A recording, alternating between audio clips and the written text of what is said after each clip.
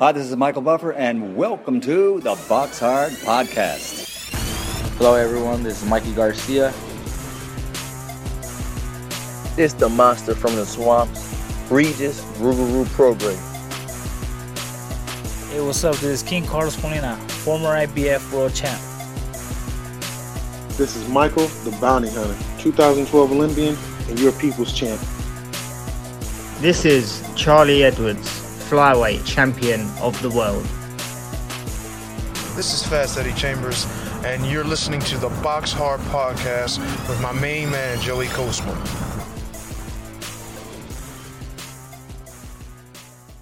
Hello everybody and welcome to episode 323 of the Box Hard Podcast. I'm your host Joey Coastman. I'm joined as ever by Mr. Eddie Chambers in a festive mood this time. Eddie, how you doing, man?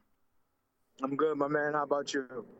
Always good when speaking with you. It is a festive time for me. Obviously, this is the Christmas special. We are doing something a little bit different this time. We're going to be reviewing the fights from last week, of course, and this coming week. There's not really anything on to preview. There's going to be some news. There's going to be a couple of interviews. Let's start, though, at the Bell Centre with the review part of the show in Montreal, Quebec, Canada. Over here, this one was on ESPN+. Artur Beterbiev did end up wearing down Marcus Browne in the end. Marcus Browne had a good start to the fight, though, and again, a head clash that caused a cut in the middle of Beterbiev's head. It was almost reminiscent of that cut that Badou Jack suffered when he boxed Marcus Browne.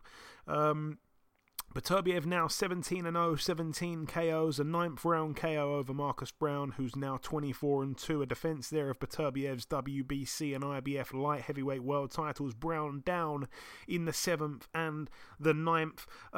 Do you know what? It was a really good fight to watch. I mean, Beterbiev, to come back from that horrendous cut, the blood was streaming down his face like a waterfall, like a bloodfall from his forehead all the way down his face, his chest, his arms. Marcus Browne had white gloves on. They were covered in blood. His shorts were covered in blood. They really could have stopped it, but I don't think they were ever planning on stopping it. But yeah, Marcus Browne started the fight really well. I said that I felt there's a chance he could do something in the fight. And you know what? He was getting the better of some of those early rounds, outboxing Beterbiev. But then, I'm not sure. I mean, Beterbiev seemed to just take over, bit down on the gum shield. Again, some people saying that they saw holes in his performance. They can see that Canelo would exploit those holes and all the rest of it. But his performance here against Browne, a good one. But yeah, Browne in the end, I think it was a body shot that he stayed down for in that 9th and final round for him. But a good effort, but yeah, just not quite good enough. Steve Rose with a win on the undercard, former Golovkin victim. He's now 21-1.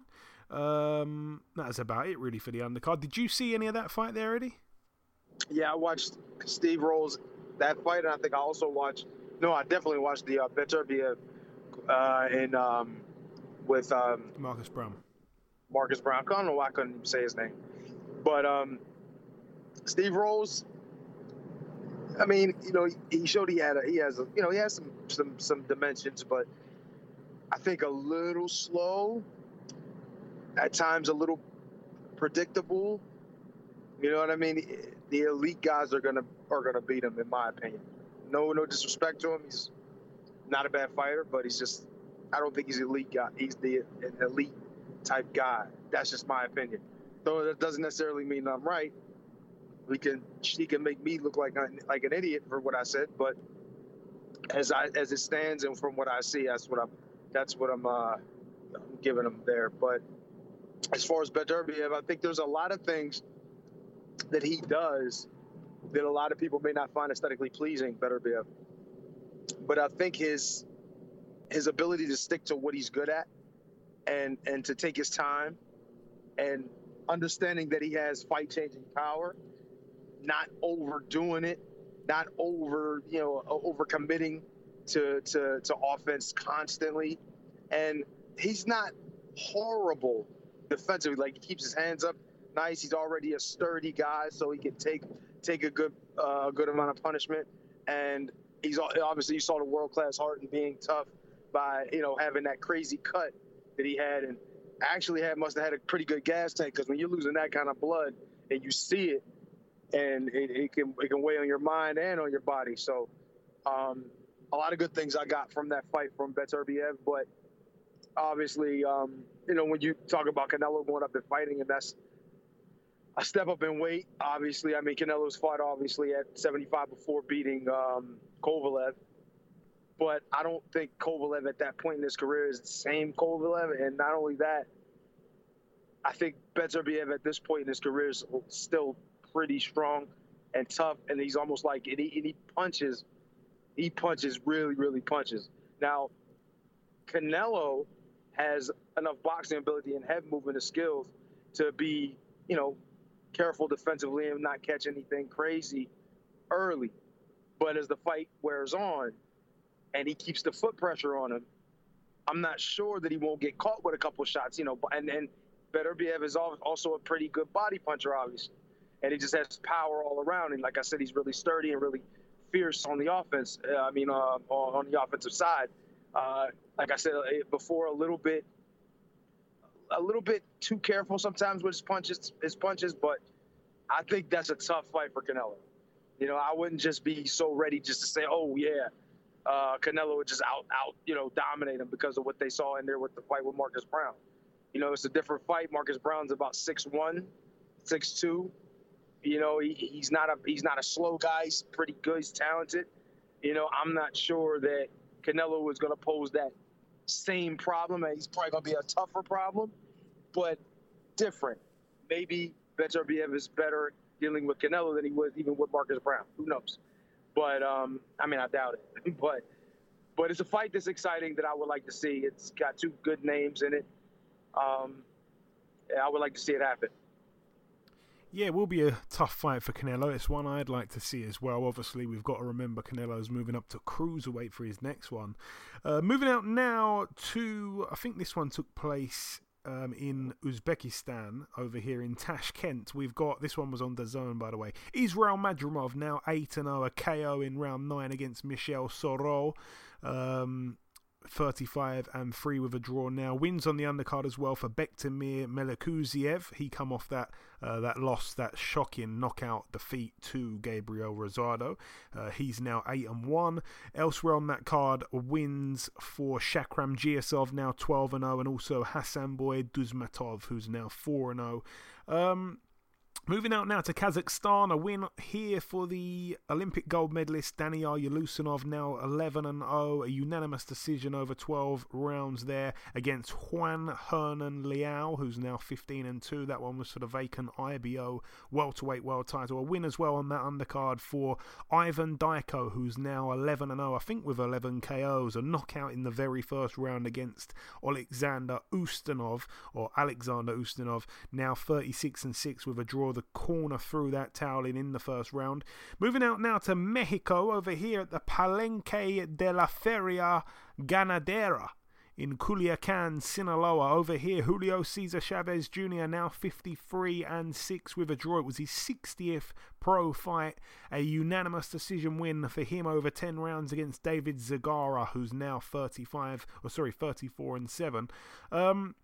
Moving out now to the Ice Palace in Ukraine. This one was on ESPN. Denis Berenchik, now 16-0, unanimous decision over 12 rounds against Issa Shanayev, now 15-4 there for the WBO International Lightweight title. Wins on the undercard for Vladislav Sirenko, now 19-0. He knocked out in round 6 Andrei Rudenko, who's now 34-6. I haven't seen the stoppage, but I've heard it was a really, really, really, really dodgy stoppage. Apparently Rudenko wasn't even hurt. Remember, he'd never been knocked out, and the referee waved it off. It was really, really weird. I need to go see that, because everyone I've heard speak about it, apparently it's like the worst stoppage of all time. Like, people are saying it makes other fights that we all think were, real bad stoppages, it makes them look like horrendous stoppages, like they should have been stopped 30 seconds prior. This was something in a league of its own, apparently. What else do we have? on the undercard, a win for a heavyweight called Ihor Shevazutsky, who's now 9-0, a unanimous decision over 6 rounds on the undercard against Kamil Sokolowski. Sokolowski now 11-24 with 2 draws, coming off that win as well last time out against George Fox. That's about it really for that one. Moving out now to the Manchester Arena here. This one was on DAZN. Let's start with the undercard. Wins for Jordan Thompson, a first round knockout. He's now 12-0. A win there against Piotr. Again, I'm not sure how this name's said. Piotr Budziszewski, now 4-1. Alan the Savage Babic hurt himself actually, by the way, but he managed to pick out the knockout once again. 10-0, 10 KOs, a 6th round KO against David Spielmont. Sandy Ryan with a win, now 3-0. Zelfa Barrett with a win, now 27-1. A unanimous decision over 12 against Bruno Tarimo, who's now 26-3-2. Tarimo down in the 3rd round, but got up and went the distance. Another good win there for Zelfa Barrett. Jack Cullen was upset. I believe he got in with a late replacement as well, but he was upset. He's now 20-3 with a draw. A TKO loss for him against Kevin Saggio, who was relatively unknown, but I think he was 16-0 with maybe 15 or 14 or 13 KOs. It was for the vacant EBU European Super Middleweight title. Cullen was cut in the 2nd round. He was down from a body shot, a left hand. It was just prior to that stoppage. Carlos Gongora, 20-0. He went into the fight as the favourite against our very own Lerone Richards. We will be speaking to him in a little while. He's now 16-0, Richards. A split decision win over 12 rounds. Never should have been a split. I think he won it quite clearly. It was there for the IBO World Super Middleweight title. Again, this show, it is the Christmas special. Every single Christmas, we've got to at least bring, a couple of interviews, 2, 3, something like that, every single Christmas. And unless it's a really big special one, I think last year it was Nigel Benn. I mean, that is British boxing royalty. This year, it's kind of half normal show, half Christmas show. So we're going to be speaking to Lerone Richards. He boxed on the weekend. That's a normal kind of thing that we do. And then the show will end with a long interview, an in-depth interview with a former world champion. So that is how we're doing it this week, if you didn't already know this far into the podcast. And the main event here, Joseph Parker, friend of the show. He picked up his 30th career win. He's now 30-2. A unanimous decision over 12 rounds against Derek Delboy Chisora, now 32-12. Chisora down 3 times. It was for the WBO Intercontinental Heavyweight title. I predicted a points win for Joseph Parker, although I have to say a few times in the fight I thought he was going to get the stoppage. Round 1 I gave to Parker. I think he kept the fight on the outside. He popped out the jab a few times. He was much smarter than he had been in the first fight, I felt. Second round I gave to Parker. I think early on in the round Chisora was able to get close, and that part of the round was fought in the pocket. I think Chisora had a lot of success, and I was beginning to wonder if he's successfully drawn Parker into his style of fight. But as the round progressed, Parker got back to his smart boxing from the outside and actually wound up hurting Chisora, I felt, with a few uppercuts. Round 3, a much closer round, especially in the second half of that round. Chisora, in the first half of it, looked super tired to me and actually a little bit wobbly. He went back onto the ropes at one point. He looked just, a little bit odd to me. Chisora did finish quite strong in that round, though. Round 4, down goes Chisora for the first time. On the replay, I wasn't so sure it was a knockdown. He did get caught with a peach of an uppercut, but he was kind of thrown into the ropes a little bit. The referee felt that they held him up. It was a tough one to call, to be honest with you, but I wasn't sure it was a legit knockdown. Round 5, I gave to Chisora. It was a close round. Round 6, again, maybe a Chisora round. He seemed to kind of come on quite strong in the mid-rounds. He definitely backed Parker up a lot. And Parker was perhaps a little bit tired at that point as well. Chisora seemed to maybe get his second win. Round 7, down Chisora goes again. It was a right uppercut that sent him down. No complaints with that knockdown at all. It was a screw shot uppercut from Parker. And then Chisora gets back up and he goes to a corner. And it was weird. I don't know if you saw it, Eddie. I'll come to you in a moment. But when he got up off being knocked out, he walked immediately to a corner and then stood in the corner, like almost as if he was going to counter from one of Parker's shots. And I mean, that's not his style. He's certainly not a counter puncher, and he's certainly not, a one punch knockout guy either. So I don't know what he was doing with that. He did have success winging in hooks in that round, but again, he'd lost the round 10-8, even though he finished strong. We know Chisora's a tough guy, made of steel. Round 8, down Chisora goes again. It was the same exact shot, the same screw shot uppercut.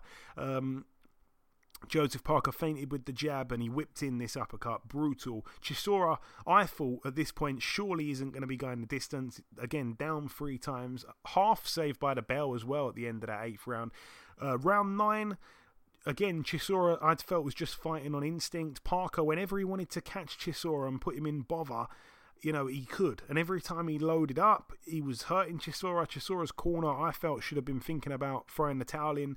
But then again, there was only 3 rounds to go. I know how proud a man Chisora is. We know how tough he is. Parker, I just felt, was a little bit too fresh. Again, his second wind had kicked in. Chisora was the one looking really tired. Round 10, a very sloppy round. Both guys very tired. The shots were not really packing the same kind of power they once had. Chisora was doing a lot of using his strength kind of thing. Close round. I don't think anyone really dominated anything. Could have gone either way the round. But again, on my card, Chisora at this point needs a knockout. Round 11, again, another really sloppy round. Full of holding, to be honest with you. Both men didn't really have much left in the gas tank. Again, a really close round. And then round 12, I think Parker won that round. I felt he closed the show with the cleaner shots once again. And yeah, on my card, I wasn't scoring it strictly round by round, but surely I felt he'd won the fight by a landslide. I want to say this as well, Eddie. Firstly, did you watch the fight? Just give me a yes or no on that one. No, I didn't get a chance to see it. I want to see it. I'm sorry. Shame. I know. I want to Fine. watch it. I want to see it. I really want to see it. It's fine. All I wanted to just make a point of, really, and I'm sure you'll agree with me here, but when a good fighter has a fight against another guy and it's a close fight or whatever, and then they decide to do a rematch, I think you show how good you are when you come back in the rematch and win it much wider than you did the first fight. And I hate to kick Chisora while he's down kind of thing, but there's been a few. I want to use him as the example. We've seen him have the really close fight with Dillian Whyte the first time. Comes back and gets knocked out cold. We've seen him have not so much of a close fight, but the first Tyson Fury fight was a competitive, very competitive fight at the time. And we saw what happened in the rematch. He completely annihilated him that night. You was on the undercard. I was in the building. And then this rematch he's had with Parker, again, the first one really close. He dropped Parker, and it was really close. A lot of people felt Chisora won, and then Parker comes back in this rematch, has him down 3 times, and no one can make a case for Chisora here. It seems like, Joseph Parker, Tyson Fury, and Dillian Whyte are all clearly levels above the likes of Chisora. The way they've gone away, changed the tactics, edited the game plan, and turned up an improved version of themselves, whereas Chisora, let's be honest here, has been the same guy in all of those fights, the first one and the second one, against Whyte, Fury, his whole career actually. He's always been the same guy. He seems to not be able to change anything. And I agree with you 1,000,000%. That's the difference. These guys are coming in with game. You come in with a game plan or whatever, and everybody knows you have a game plan, you get hit, things change. You know what I mean? Mike Tyson said that, and that's true. But when you fight someone over, it's like in basketball, you have a 7-game series. You got to be able to make adjustments. You got to have little things that you can do that will turn the fight possibly in your favor. You got to be able to do that. And Chisora is what you see is what you get every time. He's going to be the same guy, not necessarily going to get any worse, but not going to really improve much. He's going to be in front of you, in your face the entire night. Now, for some guys, and obviously for the first time with each of these fighters, they struggle with that because it's something you got to. Even when he fought David Haye, like I watched him fight David Haye, and he was on the end, all in his grill the whole early part of the fight till he started getting caught, and then when he got knocked out, that's what happened. It's a difficult thing to deal with when somebody's that busy and that aggressive. But if you fight them again and you kind of know what to expect, and they don't really make any adjustments, even, any tactical adjustments, and you're the same thing. It's like, okay, so now I'm gonna try this, or not so much I'm gonna try this, I'm gonna game plan for it. I'll be better prepared for what he's bringing to the table, which there's no tactical difference in what he's doing. All I got to do is figure out how to understand the pressure a little better, know where he's coming from, how he's coming, where the shots are coming from. And once you figure that out, it becomes really, really easy. Now, I'm not going to say easy because he's still tough. He's still going to fight you to the end. But when you have that edge and understanding, you almost know what's coming. Even if, like I said, he's tough, strong, and all that, it's still gonna. The only way that it could get you is if you get tired. You know what I mean? And I really just feel like at this level, when there's not much that separates, the talent, so to speak, you got to have more than one thing.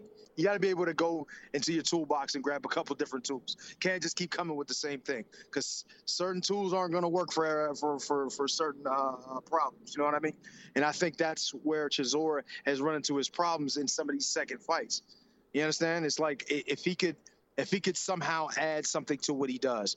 Like we all know he's going to be busy. We all know he's going to be in your face, but he can add a little something to it. He could try to add a little something to it, so it doesn't make it, because sometimes when a guy's that busy or in your face that much, he's coming to you. So all you got to do is set traps.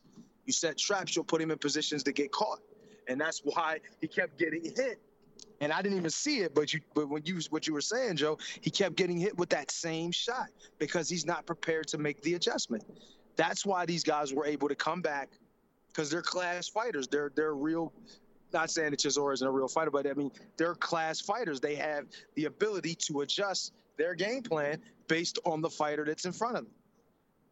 You know what I mean? And I think that's where Chisora in his career has fell short. It's extremely tough, comes to fight, but he needed to be able to make adjustments. And in his career, I just don't think he's been able to do that. And I think that's been his biggest downfall.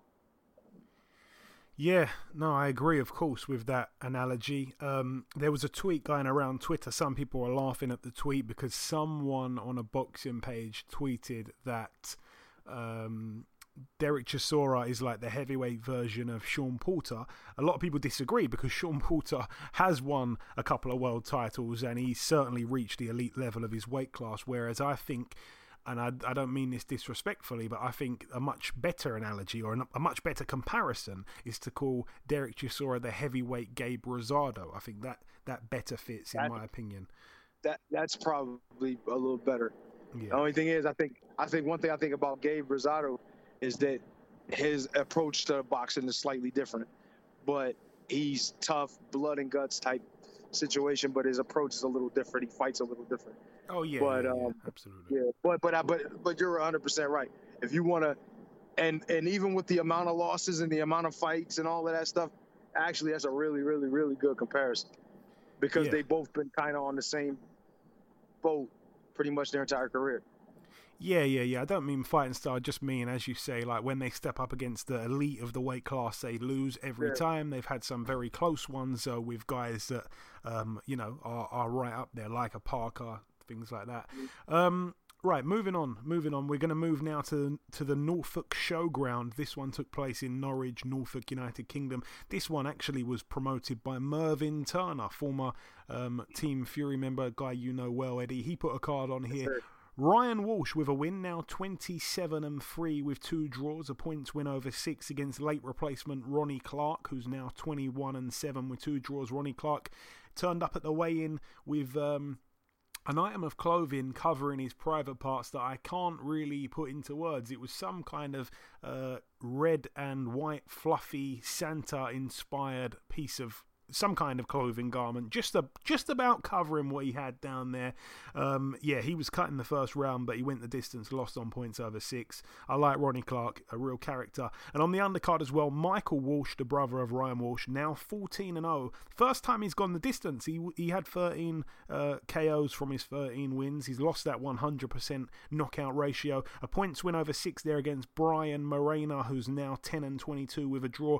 Got a soft spot for Michael Walsh, obviously, because because if you know the backstory to his terrible luck outside of the ring, it's gripping. It's extremely sad. Again, just for those that don't know, Michael Walsh had a son.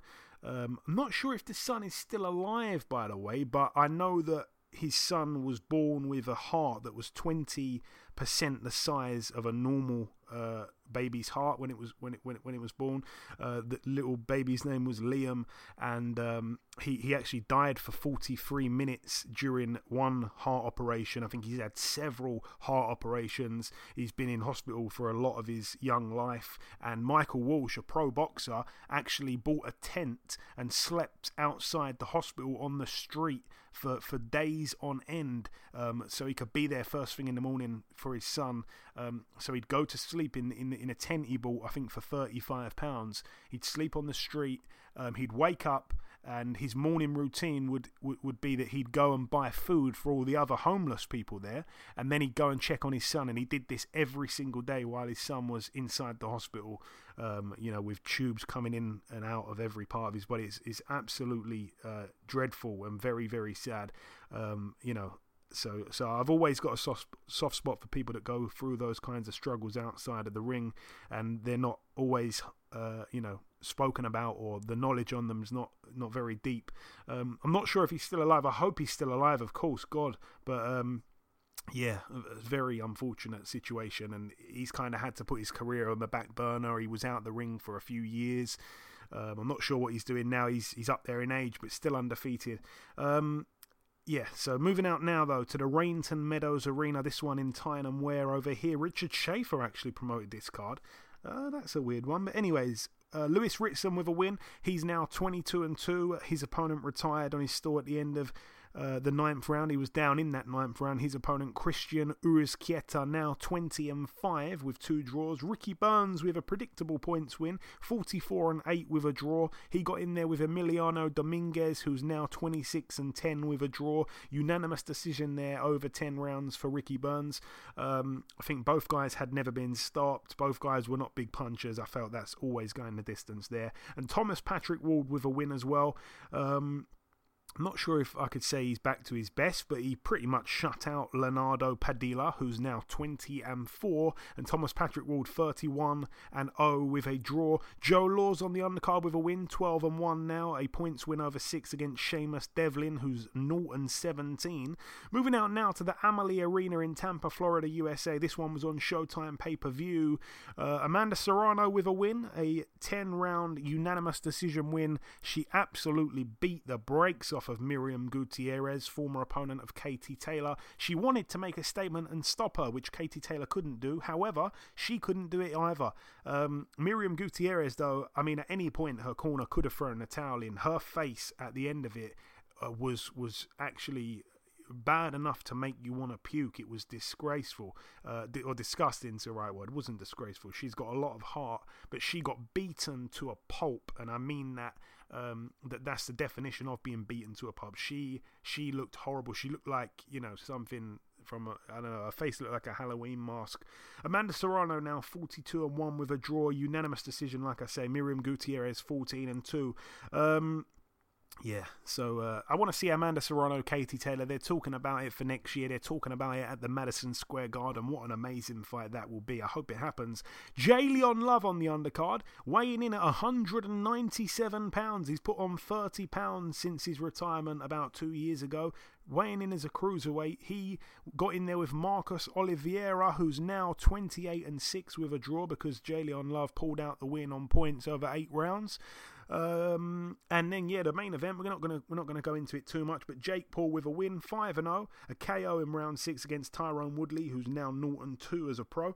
I wasn't sure there was going to be a knockout because obviously the first fight went the distance, and credit to Jake Paul for taking the rematch. Credit for Woodley as well. I mean, it's a huge payday for him, but I felt it was quite risky for Paul, really, going in with a guy that almost beat him in that first fight, even though he wasn't giving Woodley too much notice because of the Tommy Fury situation, but that's out of his hands. I'm sure you've seen the knockout, Eddie. Some people saying, has a YouTuber managed to get knockout of the year in a boxing ring? I don't know, man. I really don't know. I even hear some people saying it is fake. Oh, Man, it's not real. They're Woodley. I mean, look. At the end of the day, it's troubling. You know what I mean? A little bit for Woodley. I seeing him. He's a real fighter. I'm not, but I guess you can't ignore that these guys have actually been boxing. They've actually been trying to put their hours in and trying to get better. So, I mean, I'm not going to completely shit on what they've done, but man, it's just unfortunate for Woodley because from what I understand, I didn't really see much of it. I just watched the replay of what happened with the knockdown and everything. So I really get a chance to see before I understand Woodley was in front, was maybe a little ahead in the fight. At least, I'm not sure if I'd say that. I mean, I don't know. This is what I'm hearing. Have you been reading Clarissa Shields' tweets or something? No. Okay, she had it to Woodley, but I don't think many others did. I don't know. Oh, I don't. I just know it was like close. Like I thought maybe he'd been up, but I mean, this is what I heard. And then that happened. So it's just and for him to get knocked out by Jake Paul, most people already looking at it like he's a YouTuber. Right?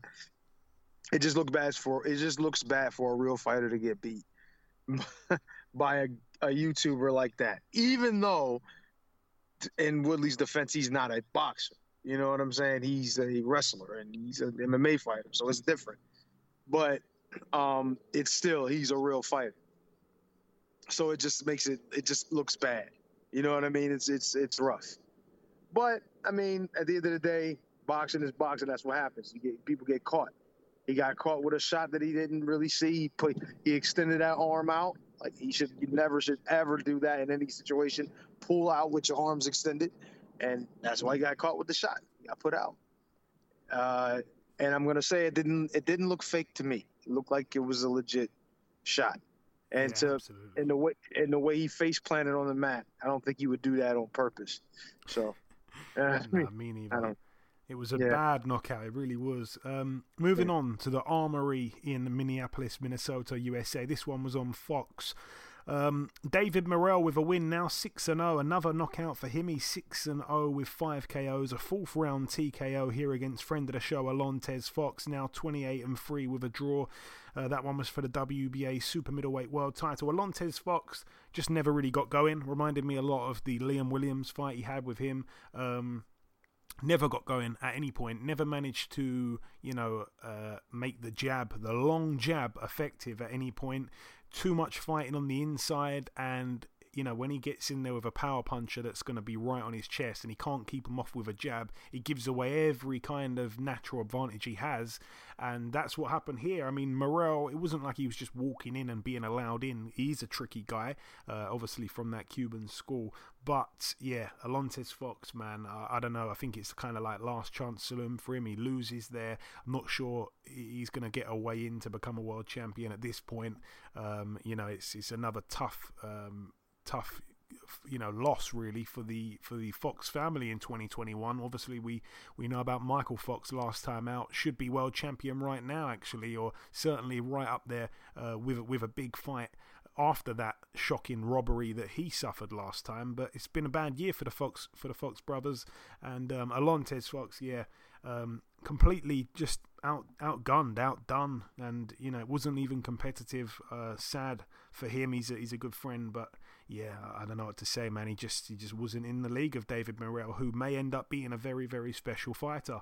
On the undercard, Richardson Hitchins with a win, now 13-0, unanimous decision over 10 rounds against Malik Hawkins, now 18-2. That's about it for that one. Moving out now to the AT&T Center in San Antonio, Texas. This one was on, I'm not even sure what channel this one was on now. I was streaming a few things at once. Gilberto Ramirez now 43-0. A TKO in round 10 against Yunieski Gonzalez, now 21-4. Gonzalez, down early in the fight, looked absolutely gone. And there's a few times where I don't mean this disrespectfully, but fighters are so gone, they're so out on their feet that you think you can get off your sofa with no boxing training and finish them off in that condition. They are completely spent. But to his credit, and it was quite unbelievable. He come back, he went back to his corner. He come back out. He was still on shaky legs. Then all of a sudden, he got he got everything back together, and actually, I think, started backing up Ramirez and hurting Ramirez in times in that fight. So, incredible heart from him. But in the end, the referee stopped it, and he actually hugged the referee and picked him up in the air. I think he was saying thank you very much. He wasn't going to win the fight, and his punch power wasn't really there in the late stage. He was losing very wide on points, but again, not a really over impressive performance once again from Ramirez, who I think is on he's on a little bit borrowed time in terms of his undefeated record. He's talking about all these champions. He moved up from the weight below 168, where he took care of Jesse Hart, probably most notably, and then he comes up and he could have gone straight into the position to fight Bivol. That's how it works. If you vacate your WBO title, you move up in weight, they can put you straight in as mandatory if you want that. He didn't want that, and that's why he's had a few fights in the meantime. Now he's saying he wants it. I think he's going to try and get to 50-0 or something like that, because that's the way he's going on lately. But if he gets in with Bivol, he loses that fight, in my opinion. So I wasn't really impressed with him. I think he's had a lot of hand troubles as well. I don't rate his power too much, especially at the top level. On the undercard, a good win for Lamont Roach. It was expected in terms of the bookies, the way they saw the fight. They had Rene Alvarado, former world champion, as the underdog, and he nearly won a shutout. Lamont Roach, 22-1 with a draw there for the NABA super featherweight title. Considering his one loss came to Jamel Herring, and he didn't really come close to winning that fight against Jamel Herring, I gave him a good chance against Rene Alvarado, who's pretty much a warrior, really, in your face, bang for bang. He's happy with that. He's a tough guy. Maybe he's a little bit shot now. He's now 32-11. But yeah, impressive from Lamont Roach. I think that's definitely the best win of his career. It's very impressive. Elsewhere on the undercard, Marlon Esparza now 11-1. A unanimous decision for her over 10 2-minute rounds against Annabelle Ortiz, now 31-5. That won a defense of Esparza's WBC female flyweight world title. Ortiz down in the 2nd and 5th round. And Sinisa Estrada now 22-0. Successful defense for her WBA world female minimum weight world title against Maria Santizo, who was 9-0. She got dropped with a big punch in round 3, but she got straight back up, and then she got knocked out in the 4th round. Sinisa Estrada, one of my favourite female fighters again. She is quite unbelievable. I love the fact that she's got power down at minimum weight. That's just insane. And now the final fight to mention. It took place Tuesday of this week, the Tuesday, where is my brain? December 21st at the Star Event Centre in Sydney, South Wales. I'm not going to treat you to that one again. It is Christmas, but you had it last week. No Australian accents. Super flyweight Andrew Maloney, former world champion, 21-2, friend of the show, now 22-2. He was able to beat Froilan Saluda, who's now 32-5 with a draw. It was for the vacant WBO Oriental super flyweight title. I'm pleased for Andrew Maloney because he's ended the year on a slight high there. Obviously, he's been very, very unlucky in recent times with his fights against Joshua Franco, but a good win for him unanimously over 10 rounds there. Quite wide on the cards, 9-1 on 2 cards and 8-2 on the other. So a good win there to close out a very bad, not just year, but probably 2 years, to be honest with you. So pleased for him. He's a nice guy, Andrew Maloney. But that brings the review part to a close. The final thing for me to do just before we wrap up part 1 is to welcome our first guest on this Christmas special podcast. Ladies and gentlemen, please welcome the undefeated former British, Commonwealth, European and now new IBO super middleweight world champion. It is, of course, Mr. Lerone Richards. Lerone, welcome back on the show, my man. It's been a while. Yeah, it's been a while. Thanks for having me. Absolutely my pleasure. So, Lerone, we last did an interview back in May 2017. So, yeah, it's been a long time since then. Obviously, you've just been climbing. Let's talk about this win on the weekend over Carlos Gongora. You were the underdog. Some people even predicted that you'd get knocked out. However, you barely got hit and you pulled off the points win. Tell me about it, my man. Yeah, Saturday was a big win for me. I knew I had the ability, I knew I had the skill set to operate at that level. And on Saturday, I showcased that.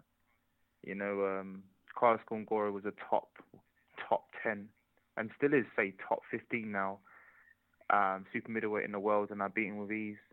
Would you say that was your most impressive win so far of your career? I think so. On paper, it looks like it is. Obviously, Carlos Gongora, being a dangerous operator, had just as much fight or knockouts as I've had fights at the time. So he was a dangerous operator, someone that no one wanted to fight, and I stepped up to the plate. One of the judges turned in a more than questionable scorecard, 116-112 in favour of Gongora. That scorecard was actually the widest of the three as well. The judge in question, Gustino Di Giovanni of Italy. I'm wondering if he's related to Giovanni De Carolis. What did you think when you heard that card? When I heard the card, I was like, wow. Like, it took me by surprise. I was like, what the hell's going on? But I knew I won enough rounds in that fight to get the victory, so I was confident. And I was actually at a birthday party while the fight was on. I brought my iPad along and managed to get on Wi-Fi. I watched the fight on the iPad. I couldn't hear any commentary because it was too loud, but from what I could see, I really liked what you were doing. You were outlanding Gongora. You were making him miss. Some people do like to criticise you, though. Rather than congratulating you on the upset win, they want to talk about how boring the fight was. I saw a lot of that online. Does that bother you in any way? Does that annoy you that maybe some fans don't appreciate your very effective style that I think also goes hand in hand with longevity in the sport, not getting hit? Well, one thing about me, I've always stayed in my own lane and I've just done me. If it's easier to win fights in the back foot, I'll do that. If I have to box in the front foot, I'll do that. But with Carlos Gongora, I had to be very disciplined in the fight. And it was hard for me at times because I wanted to go through the gears. But I had to be disciplined. As everyone knows, Carlos Gongora is a very dangerous operator. And he carries power. And he carries power late in fights as well. So I had to be very disciplined, listen to my corner, listen to Dave Coldwell, and just follow out the game plan. In terms of, people criticising me and saying this and that, it doesn't bother me. Obviously, I do listen, I do take notice what people say. I'm not ignorant, but at the end of the day, it's called the sweet science of boxing. And obviously you won the British, you didn't defend it, you moved on to the European, you didn't hang around with that belt either, you've moved on to this IBO title. You're seeming now to go through levels very quickly compared to other parts of your career. What is the next stop on the Lerone Richards Express? There's always something to learn at every level. Like you said, British, Commonwealth, European, now the IBO World. So I'm going to leave it down to my team, S-Jam, Eddie Hearn, Dave Coldwell, and we'll see where we go from here. Obviously, the future is bright. The world's my oyster now. My stock has risen.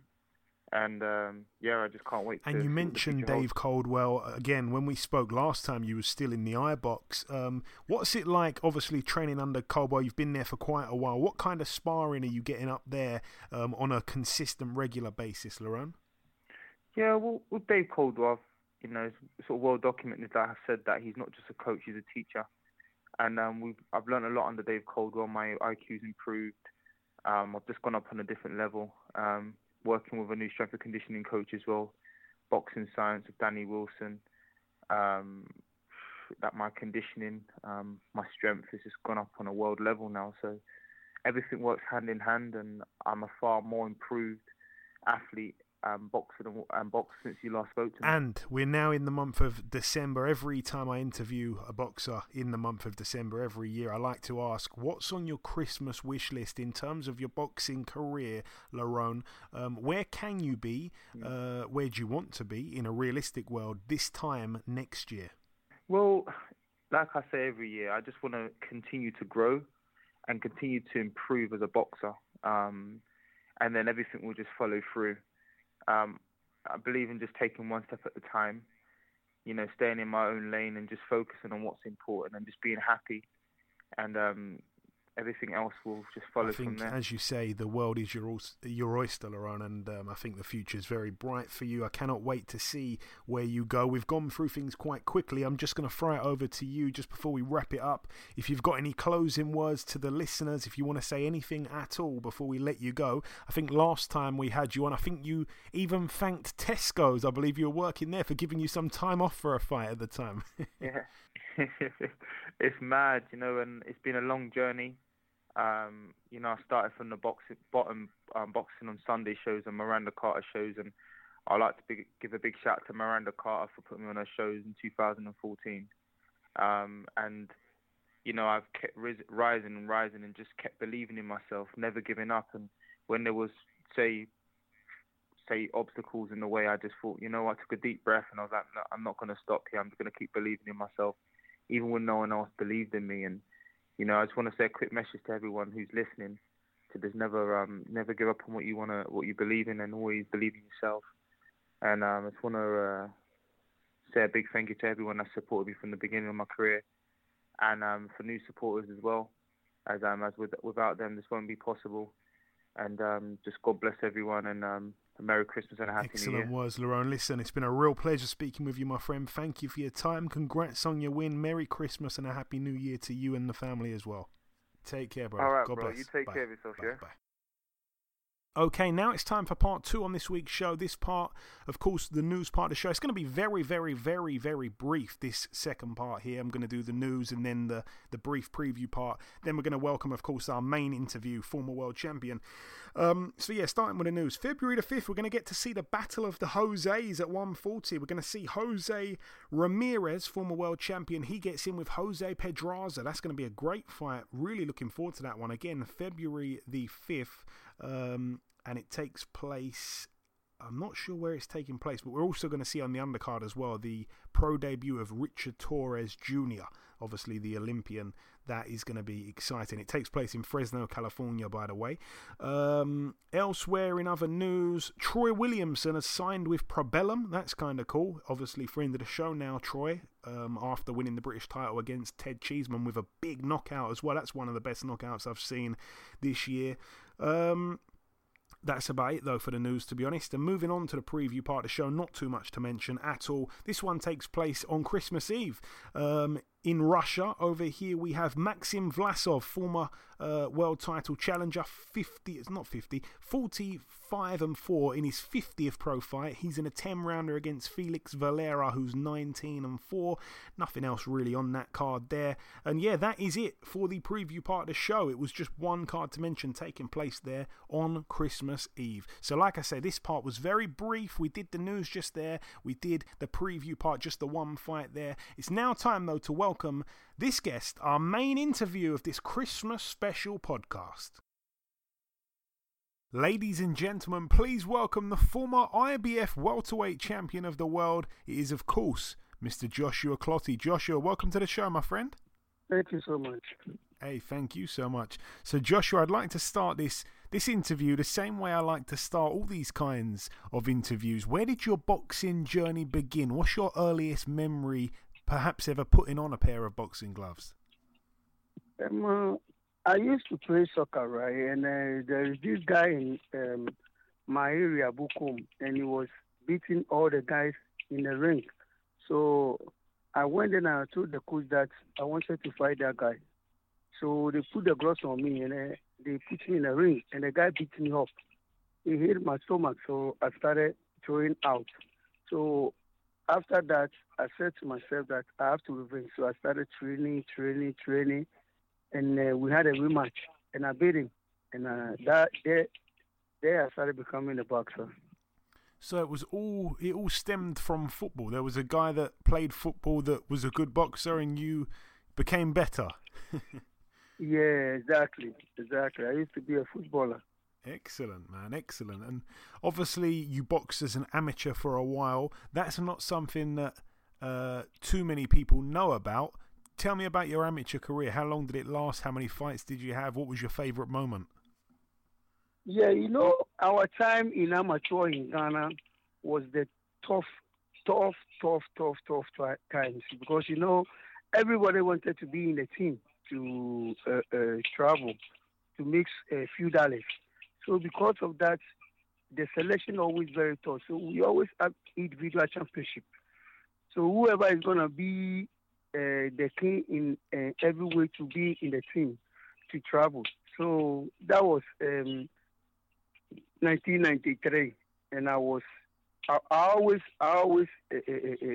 best in my weight. I started from bantamweight to featherweight, and I end up in welterweight. And I'm always in the team. And you know, when I was coming, right, the senior ones that they are in the team, they all don't leave the team for professional. They all wanted to stay in amateurs. So because of that, I have to beat most of them to become the king in the weight. So it was very tough. So I think that really shaped me. You know, even though I went to the IBA games and I went to the Commonwealth Games, I did not go to Africa and the Olympics. But our time in amateur was very tough. Every month we're fighting individual championships. So it really shaped me. And so when I came to professional, I think I already know what I'm doing and it works better. But my amateur record was 48 wins and 4 losses. Okay, excellent, man. And I love hearing these kinds of stories because some of the time these kind of stories people don't know about. It's very interesting to hear them. Let's move on to your pro career, Josh. You made your debut March the 31st of 1995 in Accra, Ghana. You went the distance, a unanimous decision over 6 rounds. Do you remember much about your first fight as a pro? Yeah, the first fight was always very exciting because I am very, very strong guy in amateur, beating all the guys. So me coming to professional, I know that I'm going to do something great because even though I don't know what is going to the end up will be, but I believe in myself because I don't scare nobody in the ring when I was in amateurs. So me coming to professional, I know it's going to be a very, very great for me, for my career. I fought with a guy called Sami Luchu. You know, we went to the weighing. When we got there, my opponent, who was supposed to fight, wasn't show up. So Sami Luchu too was there. He's going to fight with somebody, and the person don't show up. So they asked me if I really wanted to fight the guy because the guy is so huge. He's very, very big and very tall. So when they asked me, I told them that, you know what, I'll fight him. And they said the guy is a super middleweight, and I'm a lightweighter. So I was like, oh, don't worry, I'll fight him. It doesn't matter. It doesn't matter about the weight. So when we win, the guy weighed 168, and I weighed 141. And they asked me, it's very dangerous. I said that I'll fight the guy. So we all accept the fight, and we went home. So on the night of the fight, right, the first round was beating these guys mercilessly. Saying that the mother was crying. The mother wanted to come to the ring. He was saying that, why am I even beating his son like that? And then we come to the second round. I didn't know what happened. I didn't know. I can't even remember what happened. We went to the 6th round. After the fight, I asked my senior brother, Emmanuel, that what time I'm going to the ring. And Emmanuel said, I've already fought and I won. And I was like, wow, I didn't know that fight. Then I started crying because it was very, very painful because I think the guy knocked me down. According to my brother, I was throwing a right, and the guy too was throwing the same right because the guy was very tall and huge. His right caught me first before my right. So I went down. So I didn't know what happened from the second round to round 6. Oh, wow. And it took me like 3 months. It took me 3 months before I realized myself that this is Joshua Clottey. It was very, very bad. So tell me, which fight was that, you say?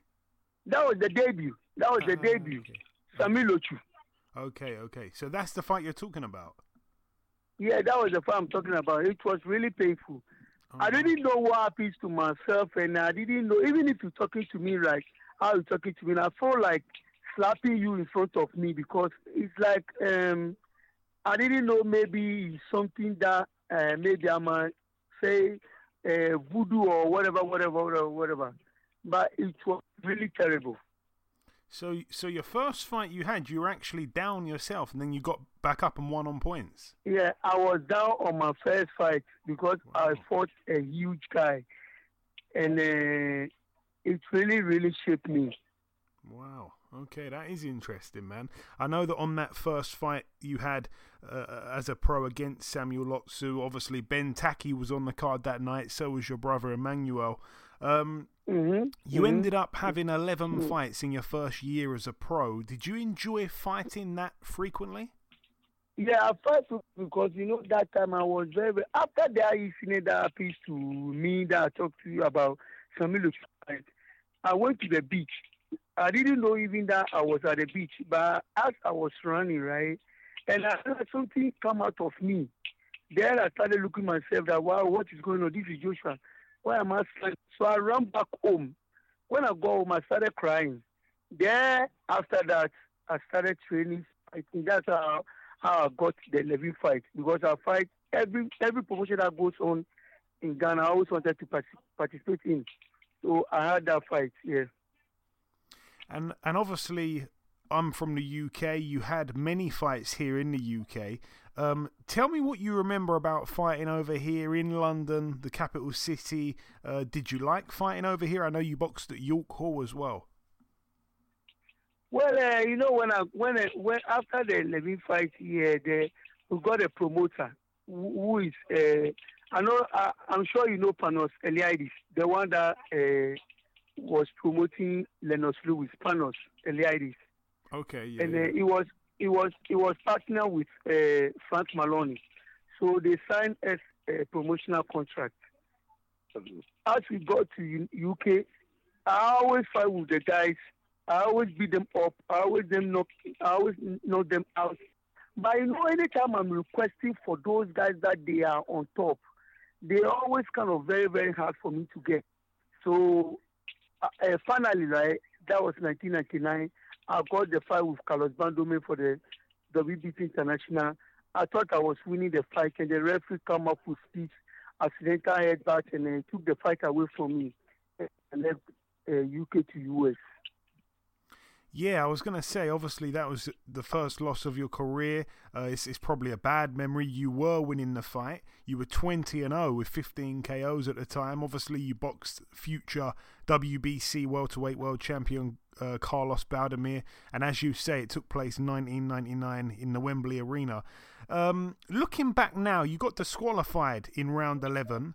I seen the replay. I can't understand why the referee stopped it at that moment. It wasn't.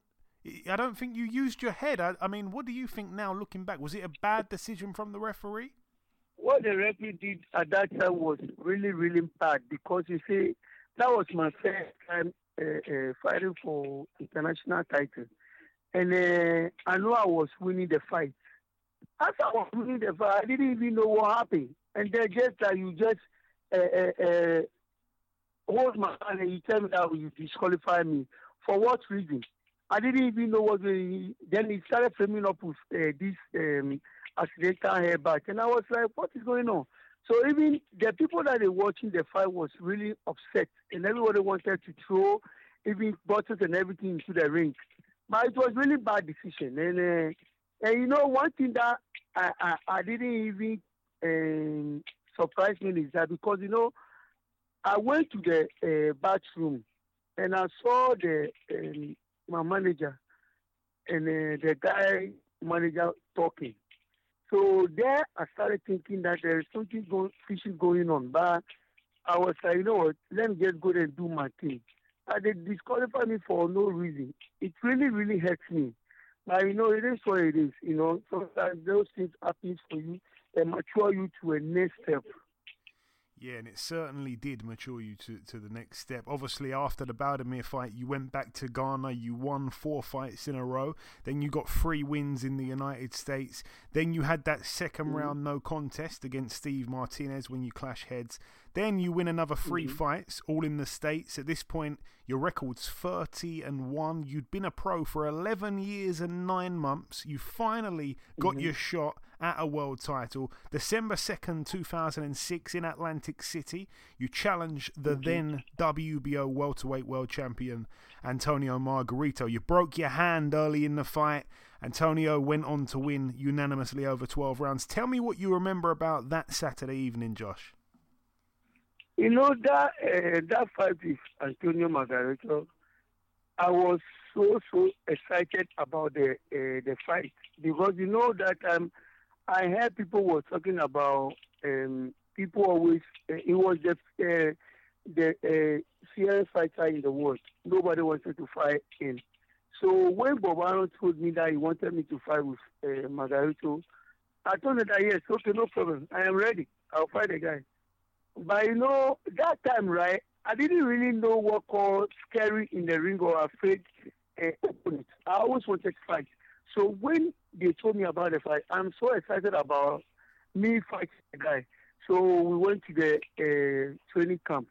I had a very good training camp. I did my thing. I aspired a lot. I did everything to win the fight. But you know, a week to end the training camp, I started feeling pains in my knuckles, the 2 knuckles. But you know, when I told the trainer was saying that because I have trained a lot for this fight, I've been using the hand for 2 months. Is the reason why I'm getting a soft fracture. And it's going to be all right if I rest the hand by maybe a couple of days. So because of that, I did not even throw the hand for like a week before the fight. So when we go to the ring, you know, Margarito had a very strong head. So anytime you hit Margarito, he always don't fool your punches. I was feeling this guy with good shots. There, from the forefront, I started feeling the pains that I had in the training camp. There, I came to the corner and I told the trainer that we are in trouble.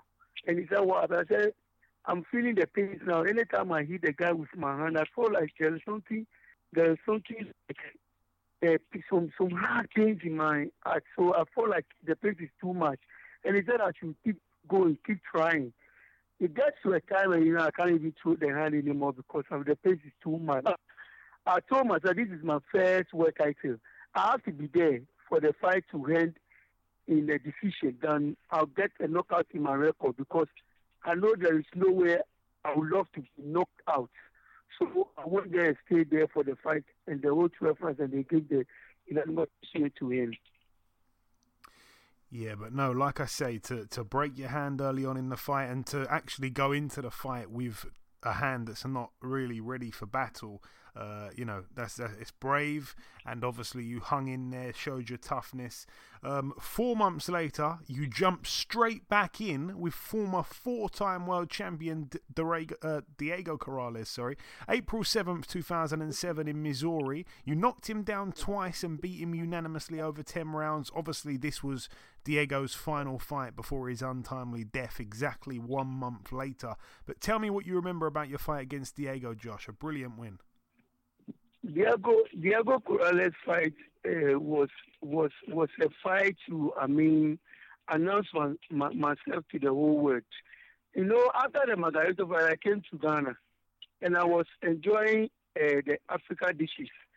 You know, and I was like, I think I was here, and I saw in the internet that Diego wanted to move to welterweight, and he's looking for a dance partner. So quickly, I called and I told the promoter that I wanted to fight the guy. So they couldn't believe it, because they feel like Diego is a kind of a very strong fighter and a 4-division world champion. So me wanted to fight him. They feel like he's dangerous. But I told them I'll fight. So I went to America and I started training. You know, to cut a long story short about that incident, I weighed 12 pounds over the day of the weighing day. I weighed 12 pounds over. And they said whether they will take 30% out of my pay or ban me 2 years. So I should choose either one. So I told them no. I wanted to fight these guys. So what is going to happen? They should give me time. So I went to the hotel room. I put on a lot of stuff to my body, and I ran from somewhere that I don't know in Missouri. It was very cold time. I ran far away that I didn't know anybody there. I ran back to the hotel where we're gonna fight. I went to the scale, and they left with only 3 pounds. And the match, the catman was like, Miguel Diaz was the catman, my catman. He was like, wow, I have done well, but I shouldn't run again because there is nothing left in me. So he took me to the sauna, and he put a balloon on my whole body, and he put me to the sun. In the sauna, I was in the sauna almost like 10 minutes. I started burning. I started crying. Then I come out. We went to the weigh-in, and we were 149. That time the other two was 149, and we had a fight. It was really, really best performance that I had in America, and it really shoots me to the world. And they know that this guy is somebody who is going to make something good in the game. And it was the best performance, and I really thank Almighty Allah for that win. Yeah, it was a great way to come back as well after, losing to Margarito, to come straight back against someone like Corrales and win like that. 4 months later is when you boxed the 2-time world title challenger, Felix Flores. This one took place in Las Vegas. You beat him also unanimously over 10 rounds. Do you remember much about that fight, Josh? Yeah. That fight, when they told me about him challenging the title twice, he's a very strong guy, going to the top fight. I really told the promoter that I wanted to fight him, because those are the opponents that will make you a name. So I think the first round, I wanted to go toe-to-toe with him. But I realized that he's a very strong guy. He has a very strong hands. Anytime he hits me, I feel that he's hitting me with a solid punch. So I decided to take the fight like this. Every round, I'll fight different types. So if I go on toe-to-toe first round, the second round, I'll just move around. And the third round, I'll go to toe-to-toe. And the fourth round, I'll move around. I did that until I realized that from the round 7, I realized that he's now slow. There, I started chasing him, and I won the fight on decision. Yeah, no, a good win once again. Another 4 months later, we get to December 2007. You beat Shimon Alvarez in an IBF eliminator in Las Vegas. You beat him unanimously over 12. Then we get to 2008. You knocked out Jose Luis Cruz in 5 rounds in Brooklyn in April. But now we get to the big one. August 2nd, 2008, back in Las Vegas, you boxed for the vacant IBF welterweight world title against former 2-time light welterweight and unified welterweight world champion Zab Judah. The fight ends in round 9. You become world champion by technical decision. Describe to me what it felt like for you, coming from a place like Accra, Ghana, to win a world title in the sport of boxing. It's like a dream comes true, because, me being amateur star, me turn professional, becoming a world champion, it's like a dream comes true. That's what I wanted to fulfill before I become a boxer. So, when I won that fight with Davida, I was so happy. Even the referee wanted to, play me in a game, like taking the fight away from me. But, because Almighty Allah knows that I was doing, and the fight was, I was winning the fight, and the referee wanted to take the fight away from me. I won on the scorecard. I came to Ghana, and it was really very, very big jubilation. People were so happy about it. Because, most people don't surprise that much, because they feel like in my amateur days, the way I was beating the senior guys, they have me in their mind that I'm definitely going to be a world champion. So they were really, really happy. I am happy about it that at the end of the day, I fulfilled my dream. It's really best, No, it's brilliant, man. I love hearing these stories, like I say. But just tell me about the fight as well. You told me what it was like to win a world title. Where you're coming from is a very, very tough place. But the fight itself, I mean, Zab Judah was a brilliant, brilliant fighter. He went on to win world titles after that as well. Just tell me about being in there, fighting a guy like Zab with all his experience too. You know, Zab Judah fight, I know, one thing that win a fighter's bout is when you have in the mind that you beat your opponent, it's a first step of winning. When you have in your mind the guy that you're going to fight is going to be a very tough fight, it's going to be a tough fight for you because it's what you're going to put in the mind before you enter the ring is what will lead you to the fight. So the fight, I know in my mind I'll be that guy because it's a second world title. I'm going to lose that one. Even though Davida was undisputed welterweight champion, I know that it's a top fight. And I have in my mind, long time ago when I was fighting on the Broadway, that this guy, if I get him, I'll beat him. So when it comes to me to fight him, I think I had a fight and I mentioned his name that I wanted to fight him. He came to the gym that we all train at, Greasy's gym, and he tried to cause problems.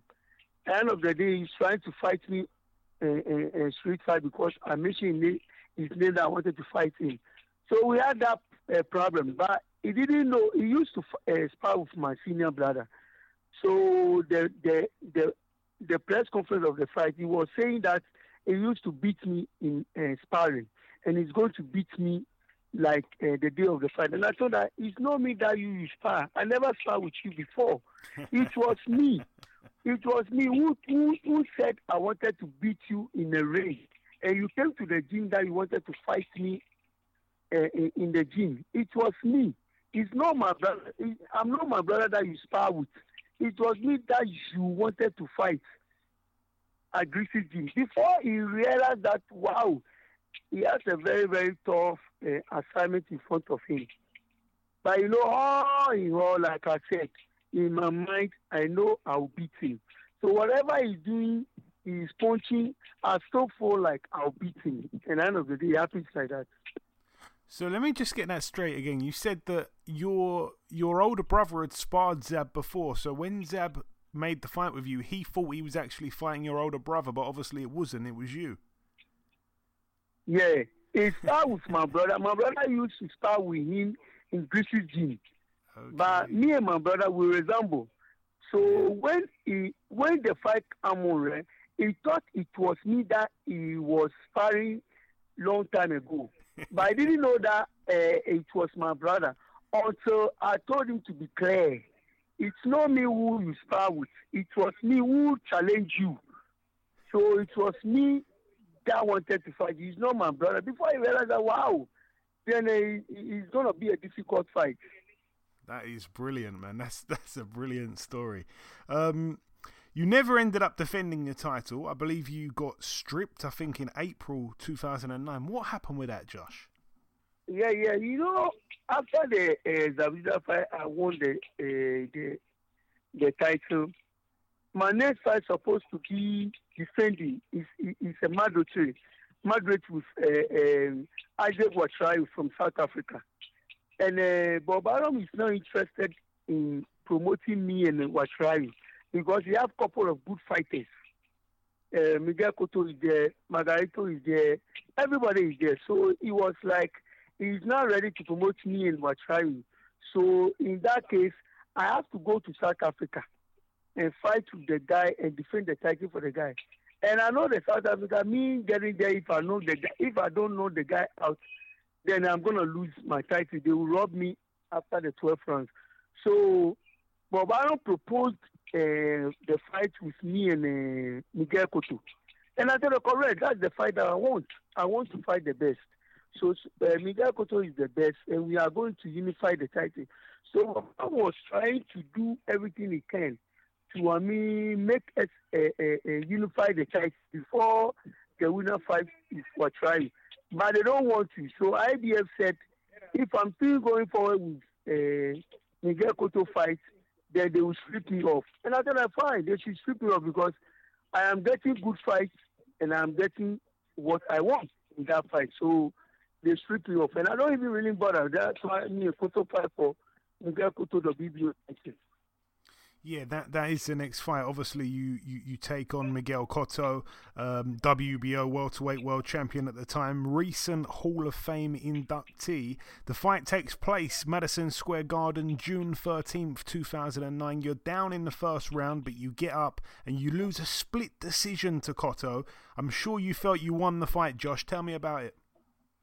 You know, that fight, it was the same mind of me going to the ring knows that I'm going to win. I trained a lot for the fight. If I heard them on the media saying that Miguel Cotto is going to work on me, knock me out, do this, I laugh at them because I know who I am. When we got to the fight, I showed them who I am. I know I won that fight because the judge that gave the fight to me was at my hotel. And he told me point blank that he knows I won the fight, but they do what they have to do to me because Miguel Cotto and Manny Pacquiao were negotiating to fight. So they don't want to shut that bout. So they gave the fight to him. But I know I won that fight. After that fight, Josh, you know, Cotto obviously had the Manny Pacquiao fight that you mentioned. He lost the title to Manny Pacquiao. You then go straight in with Manny Pacquiao. Again, this run that you had of fights was just incredible at the time. So you get in with Manny Pacquiao for his WBO world title. March 13th, 2010 at the Cowboys Stadium in Arlington, Texas. You lose a unanimous decision against Manny over 12 rounds. Tell me what you remember about that fight and, of course, what it was like to fight and go 12 rounds with a legend like Manny Pacquiao. I will not just say that I'll be happy that I went to the 12 rounds with the legend Manny Pacquiao. No, it was really, really sad because it's like they treat me nice. My manager treats me nice. And they feel like he respects me as a boxer. I think I'll be very different in that fight. The manager is taking 33% from the purse, and he's getting 33% from pay-per-view. I am telling you this for you to understand the reason why the Manny Pacquiao fight I wasn't there. They gave me $3 in each of pay-per-view selling. And that $3 was even not fair. And they gave me the $3 even they started from after 300,000 buyers. So that means if we got only 300,000 buyers, I will not even get a pay-per-view money. But God willing, we sold almost like 700 plus. But they gave me $3, $3 each. And $3 each, they gave me after 300,000 buyers, which is very sad. That was like they using me. And what is most annoying is that the manager too was with the promoters. He's not on my side. And he's getting 33% out of every money. So, you know, I'm a human being. He's been getting 33% all this while that I was fighting. And because he locked his contract. And he's not giving me money for almost like 4 to 5 years. That I was paying my rent, I was buying my training kits, I was doing everything with my own money. And he is getting 33 from my purse. There is no way that I will be happy fighting for him. There is no, even if I'm happy today, tomorrow I won't be happy. The whole mess will go happen. So when the Pacquiao fight comes, he's already agreed on the purse. Without even telling me, because the money was 1 million, and he was thinking about getting 1 million. I even fought down before they put another money on the 1 million, before we went to the fight. And the pay-per-view too, I was getting $3 after 300,000 buyers. And the guy is making all the money. So even the day of the fight, I went to his hotel room, and I told him that the 33% that he's making is weakening my mind before getting to the fight. So he should take 25% so that I'll get it from his purse. Because it's been 4 years, you haven't given me $1 before. He said, no, this is the business. So when he said this is business, I put in my head that, you know what, I'll go to the ring and stand there and just defend myself for all of us to make the money. Then we all go home. So when I'm in the ring, I was trying to come with a different mind. I've already put that in the mind. That's why I lost that fight back. You know, I hear a lot of stories about how, problems outside of the ring obviously can cause problems inside of the ring. The fact that, you're at the hotel on the day of the fight or the day before the fight trying to sort out financial stuff with your team is just, this is like a recipe for disaster, you know what I'm saying? So I guess, it sounds like your memories of the Pacquiao fight are shadowed, unfortunately, by financial stuff, problems within the team. I'm guessing the manager or whatever that you had at the time was, looking out for his best interests and not your own. True. It's true, because even the fight, his target was, he told me the day that we're going to sign the contract that if tomorrow we all hit $1 million for a fight, we're all going to be happy.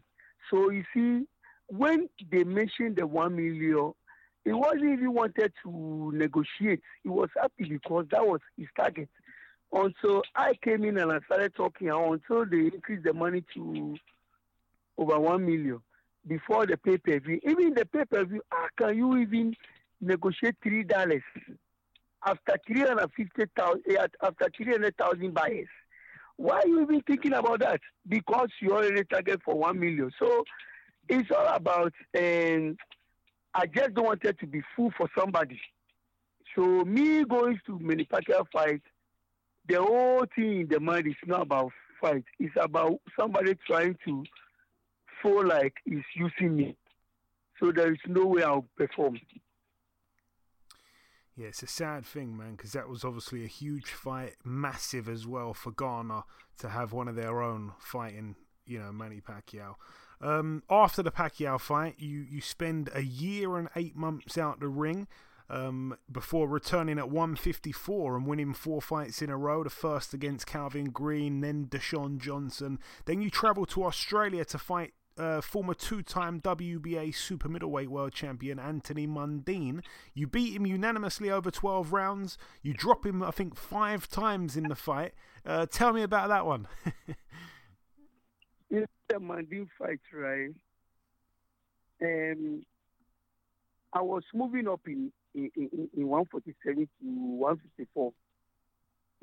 I lose almost like 29 pounds. Wow. Anytime I'm making 147. So it's always a problem for me fighting good in welterweight. So when I decided to move up in 154, I become very, very strong.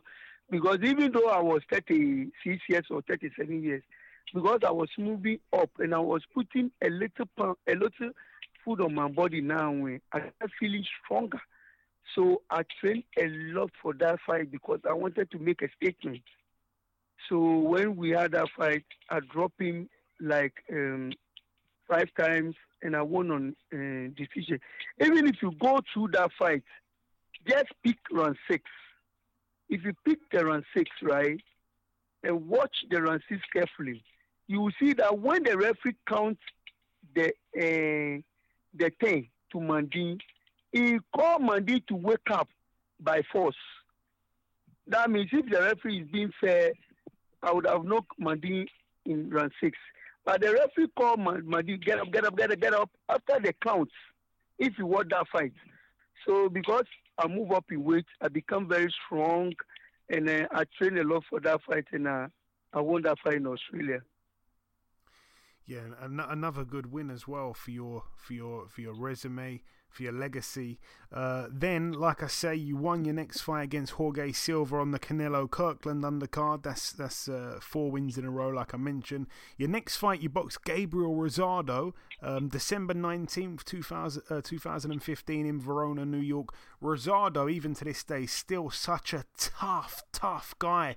You lose a unanimous decision over 10. What do you remember about that one, man? I feel like that fight was always going to go the distance. You're both so tough. You know that fight, right? I shouldn't have fight that fight. It's very, very bad. Reason why sometimes I don't even think about that fight and I don't even put it in my record because it was very, very sad. It was those kind of things, you know, sometimes whatever happens to you in the boxing game, right, you always learn a lot. And when you are a nice person, sometimes you tell those up-and-coming ones to be very careful. Listen, the promoter that I signed with was Star Boxing. You put me to Mandin in Australia. It was a very, very risk fight. I went there. I won. I beat Mandin up. I came to the rankings at number 2 in 154 because I won the WBA International. Why do you even have to put me into Rosado, who is a middleweight, that I am not even a middleweight? You know, there are certain things that sometimes you can choose not to do it. But sometimes if there is no option for you to do it, you have no option to take it. Because how can you put me into a middleweight? I was complaining about this fight. I told the promoter, listen to me, this is a wrong fight. We had a very, very good we are in a good position in the rankings. We will fight for a world title. And I believe that if I go for 154 title, I won that fight. So don't push me to there. The promoter wanted to push me there because it was a Golden Boy promotion fight. And because he's now giving me a fight for the year, he wanted me to go there. And the money too was like $40,000. And he will make his cut. So it's all about money to them. You know, when you are an African fighter, there is no way you get it easy. When you go to the land of where the boxing takes place, they're always going to use you. He puts me there because we're making $40,000, and the $40,000 he's going to make his cut. You don't want to promote me for me to get to where we're going to get a world title, for us to make the huge money. But he pushed me to where he's now promoting, for us to make the small $40,000 for him to make cuts. And I lose that fight. I was beating the guy from the first 4 rounds. But because he's so huge to extend that, and it's not my weight, and I move the weight, it will be definitely gonna get tired because it's a huge guy. That's how I got to lose that fight. And Josh, you mentioned there about African fighters. They sort of get used. I've always wondered, because there's 2 things that I associate with almost every African fighter, right? Not to categorize you all, but I want to say that every African fighter that gets to world title level is not there because of luck. They never have any luck. When they get to world title level, they pick up a world title. It is through pure hard work to get there. And also, why is it that every African fighter seems to be so tough? I mean, you yourself, you're made of something else, man. You guys are so tough, and you know, you put it on the line every time. What is it? Maybe the upbringing? Is it the fact that you know you're going to get screwed over if you're not 100% on your game? What is it about the African fighters that makes them so tough and have so much belief in themselves? If you're not tough, and you don't believe yourself, and you don't stand up on your ground to become somebody in boxing, if you're an African, you can be loser. The only thing that can help you have to be very, very tough. You have to train a lot. You have to be strong, because you getting there, the only thing in their mind is to use you. There is no way they can make you. Listen to me. When I started boxing, I'm good. I went to England, I was doing good. I went to US, I was doing good. Look at Miguel Cotto. Miguel Cotto is 4 times or 5 times world champion because he has a lot of people following him. We, the African fighters, we don't have our people following us because they're all making money to bring it to Ghana and make a life. So it's always tough because we don't bring people to the stadium. So when it comes to you as an African fighter, you don't have a choice. You always have to take any fight, and it's very, very tough for African fighters. So anytime African fighter gets to the top of boxing, he was in a high level, you have to respect him. Yeah. The reason why you have to respect him is because he is not getting it easy. They're always gonna take you to people's background and fight there, because they want that boxer to beat you. They don't want you to win, because you win if your people not following you, and the person winning is people following him. So that's what they want. It's always tough for African fighters when it comes to foreign land. It's very, very bad. Yeah, I agree, and I think it's amazing. Every African fighter that gets to the top level has to be respected maximum, because they more than likely came a completely different path to most of the other world champions that make it to that level. As you say, like your Cottos, these superstars.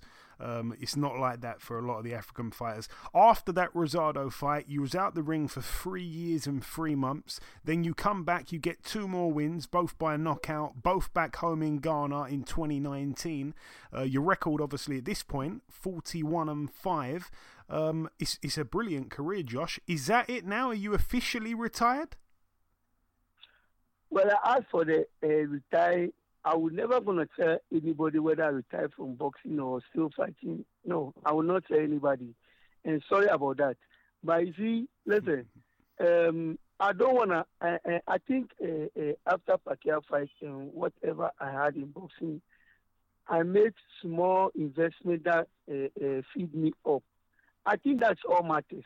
I am not young. I'm 44 years. So if I'm still gonna keep fighting, then maybe I'm putting myself into trouble. And one thing about African fighters is, if you make the money, if you make small money, and you take good care of the money, you enjoy by not wasting your life, or by not going to people's what do you call it, background, and go fight for $30,000 and $20,000 that you will lose almost like 18. Look at Kasioma. Kasioma have lost almost like a 90 to 21 fights. How are you going to happy like that? No, I would rather respect myself with my 41 wins and 5 losses than going there and lose to anybody. No, I will not do it. I will not do it. No. If I decided today to fight and I feel like I am ready to do it, I'll do it. And if I'm not ready, so be it. When one day, I will retire, I'll call you on your phone and we'll grant interview. Okay, but yeah, I just want to say, I mean, yeah, you don't have anything to prove. You've been a world champion. You've got a tremendous record, a tremendous resume, man. And yeah, if you know, it's a very good decision I think you've made so far. Coming down to the last few questions, these are kind of simple, quick questions before we wrap it up, Josh. I've got a few of them. You were such a tough guy, but who would you say, of all your opponents, hit the hardest? Richard Gutierrez. All those that are fought, Richard Gutierrez is my toughest fight. He's the one that hit so hard. He was the one that I had a fight with. After the fight, I came home and I couldn't breathe well. It was my toughest fight, Richard Gutierrez. Wow, I really thought you'd say someone else, but that's interesting. Okay, cool. And I want to ask you this one as well. What's your most favourite win of your career? It's got to be the Zab Judah one, surely. Oh, no, my favorite win in my career was Diego Corrales fight. Oh, yeah. You know, it was somebody that I always watch, and it was always tough guy. Most of the fools in Ghana, they have a fight with Castelo, the 12 France drama that happens.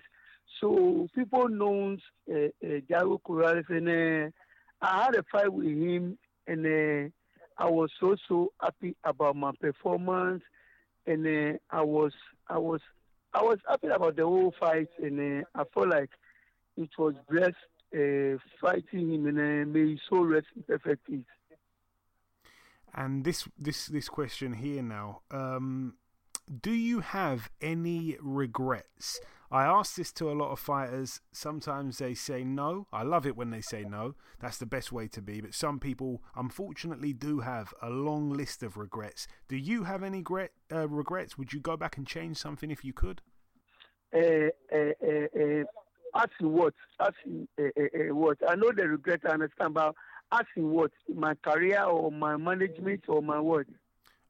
Whatever you like, really. I guess your boxing career, your management, anything. Yeah. I have a very, very big regret because I feel like by now, because I'm naturally strong, and talking about boxing, I feel like I have everything to be a very, very good fighter, becoming a maybe 2 times world champion, 3 times world champion, because I know what I can do in the ring.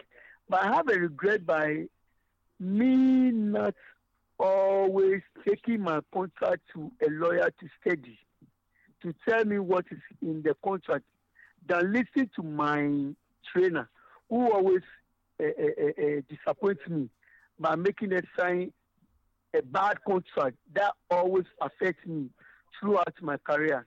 Because if I have a good contract, I think by now, with Pacquiao fight, I'll perform better, and by now I'll come out of boxing.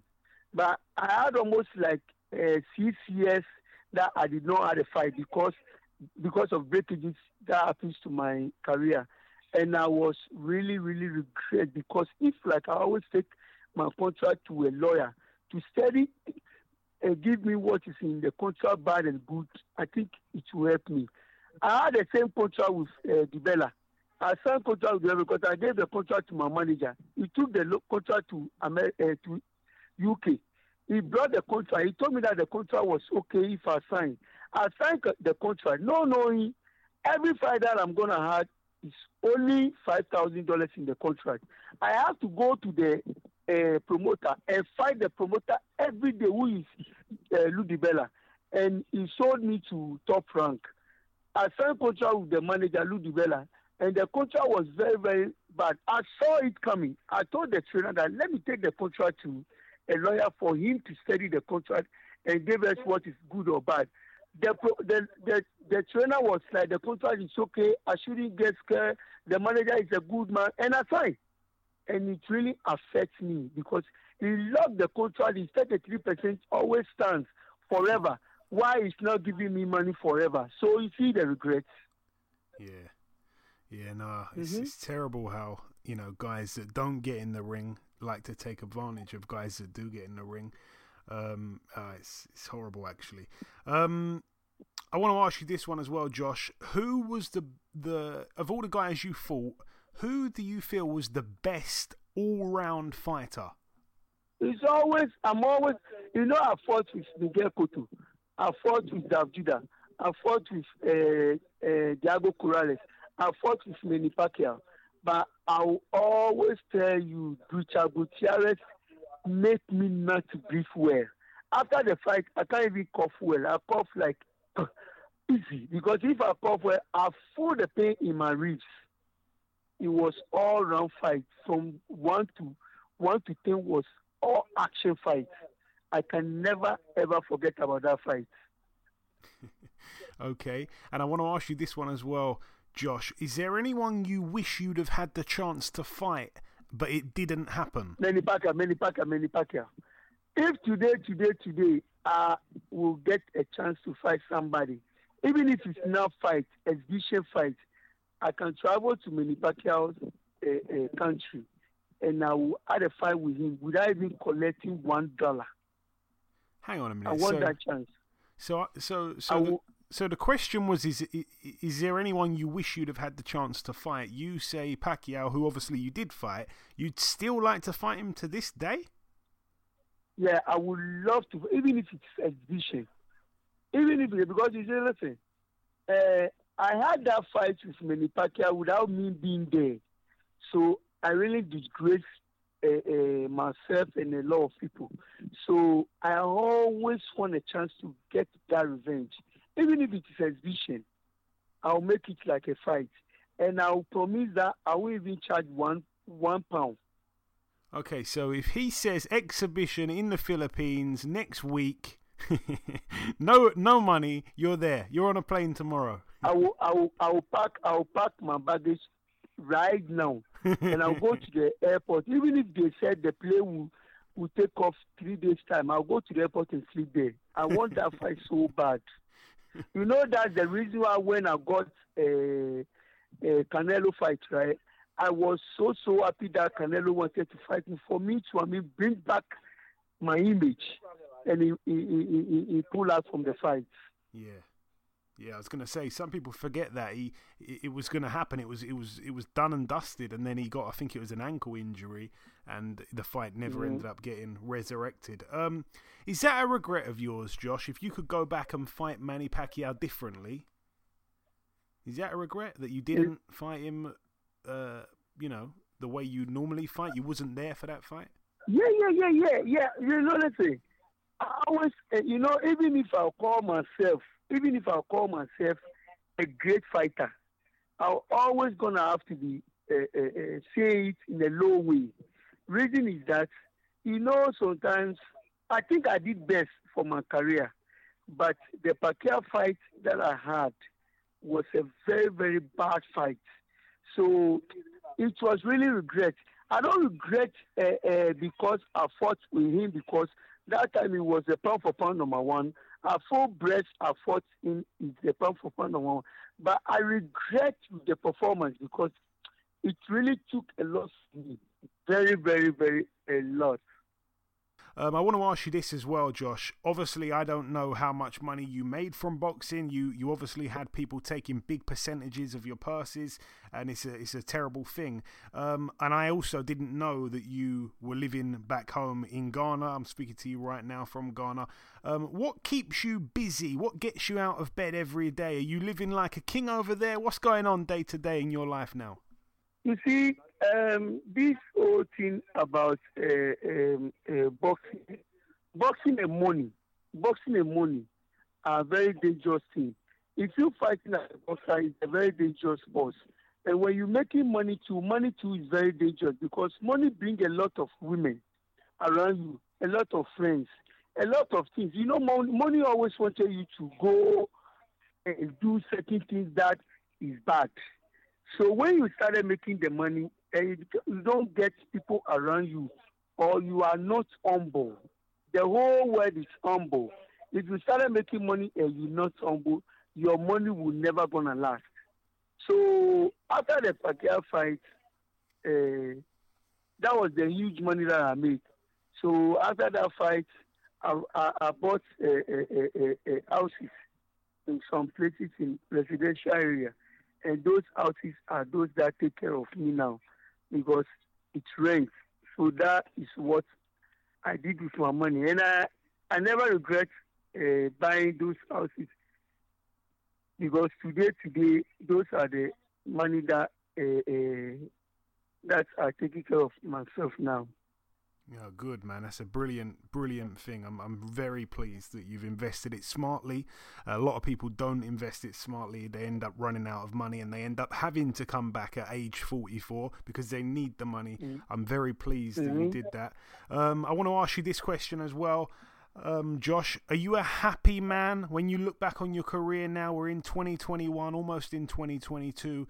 Are you a happy man today, every day when you wake up? Are you happy? I am so happy. That's in one thing, because when I am in my career, I never ever use no voodoo to do anything in my career. I am so happy that today, if I go on bed, I sleep without no Igbo chasing me. I am so happy that today, after 11 years of me fighting with Manny Pacquiao, I still feed my family. I take care of my children very, very well. Even one just finished university. So those are the things that I am happy about. And I always thank God that He really guides me to be very humble to everybody, because you being humble, your money always stays. That's beautiful words, my friend. And just coming down to the last real question for you, I'm going to put you on the spot a little bit here. I like to ask this question to everyone that I speak to from all different countries around the world. Who is your favourite, if you have one, UK fighter? Any era. It can be a guy still boxing today. It can be a guy who retired 100 years ago. Who is your favourite UK fighter? I have to. It's okay. Yeah. I have two favorite fighters in UK.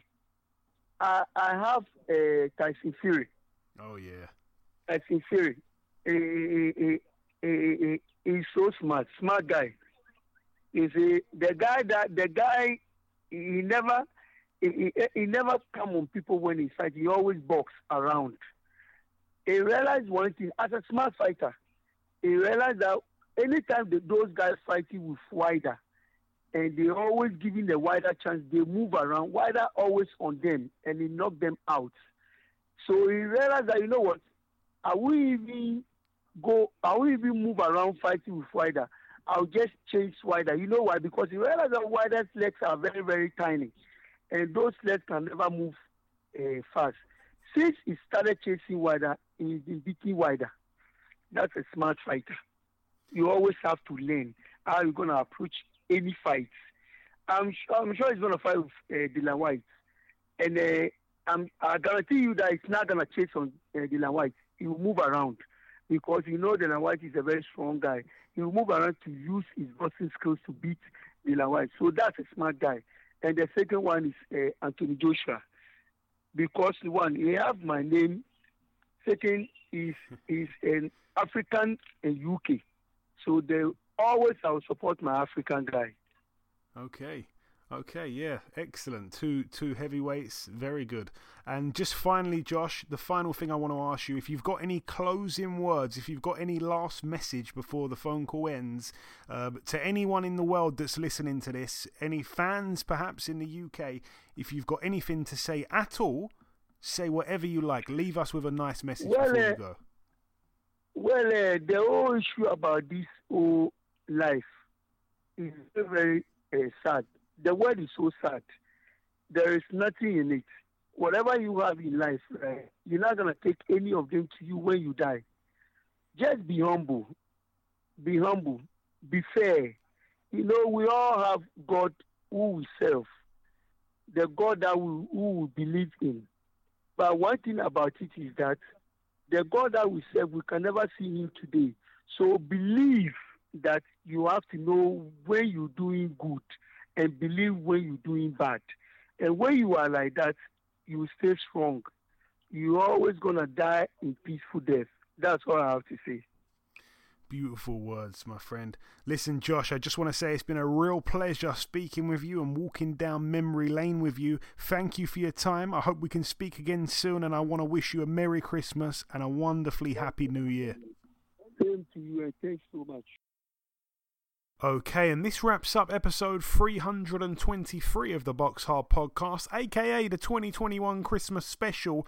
I've been your host, Joey Coastman. Eddie Chambers has been with me for the duration of the show. A huge thank you to our two guests this week, the undefeated former British Commonwealth and European super middleweight champion Lerone Richards, and the former IBF welterweight world champion Joshua Clottey. The biggest thanks of all, though, goes out to you, the listeners.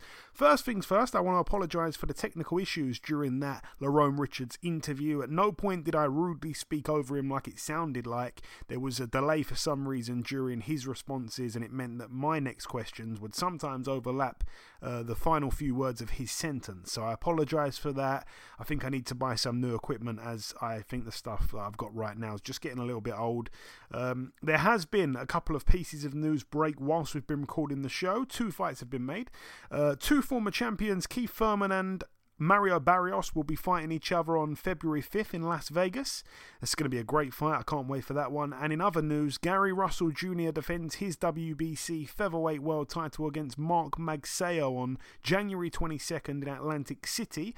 That's it for the news. Remember to send us on Twitter your fighter of the year, fight of the year, prospect of the year, trainer of the year, knockout of the year, most improved fighter of the year, British fighter of the year, female fighter of the year, young fighter of the year, and upset of the year. And any other category that you may want to send in, you can create your own one and send it in, no problemo. Get them into us on Twitter and we will read them all out on next week's podcast. So remember, this is your last chance for that. Do not forget to send them in. We need them by early next week. And we'll also be giving away some Box Hard Podcast t-shirts to some entrants. But that's about everything from myself. I want to wish you all a Merry Christmas. I hope you all have a brilliant weekend, and we shall see you all again next week on the 2021 End of Year Special Podcast.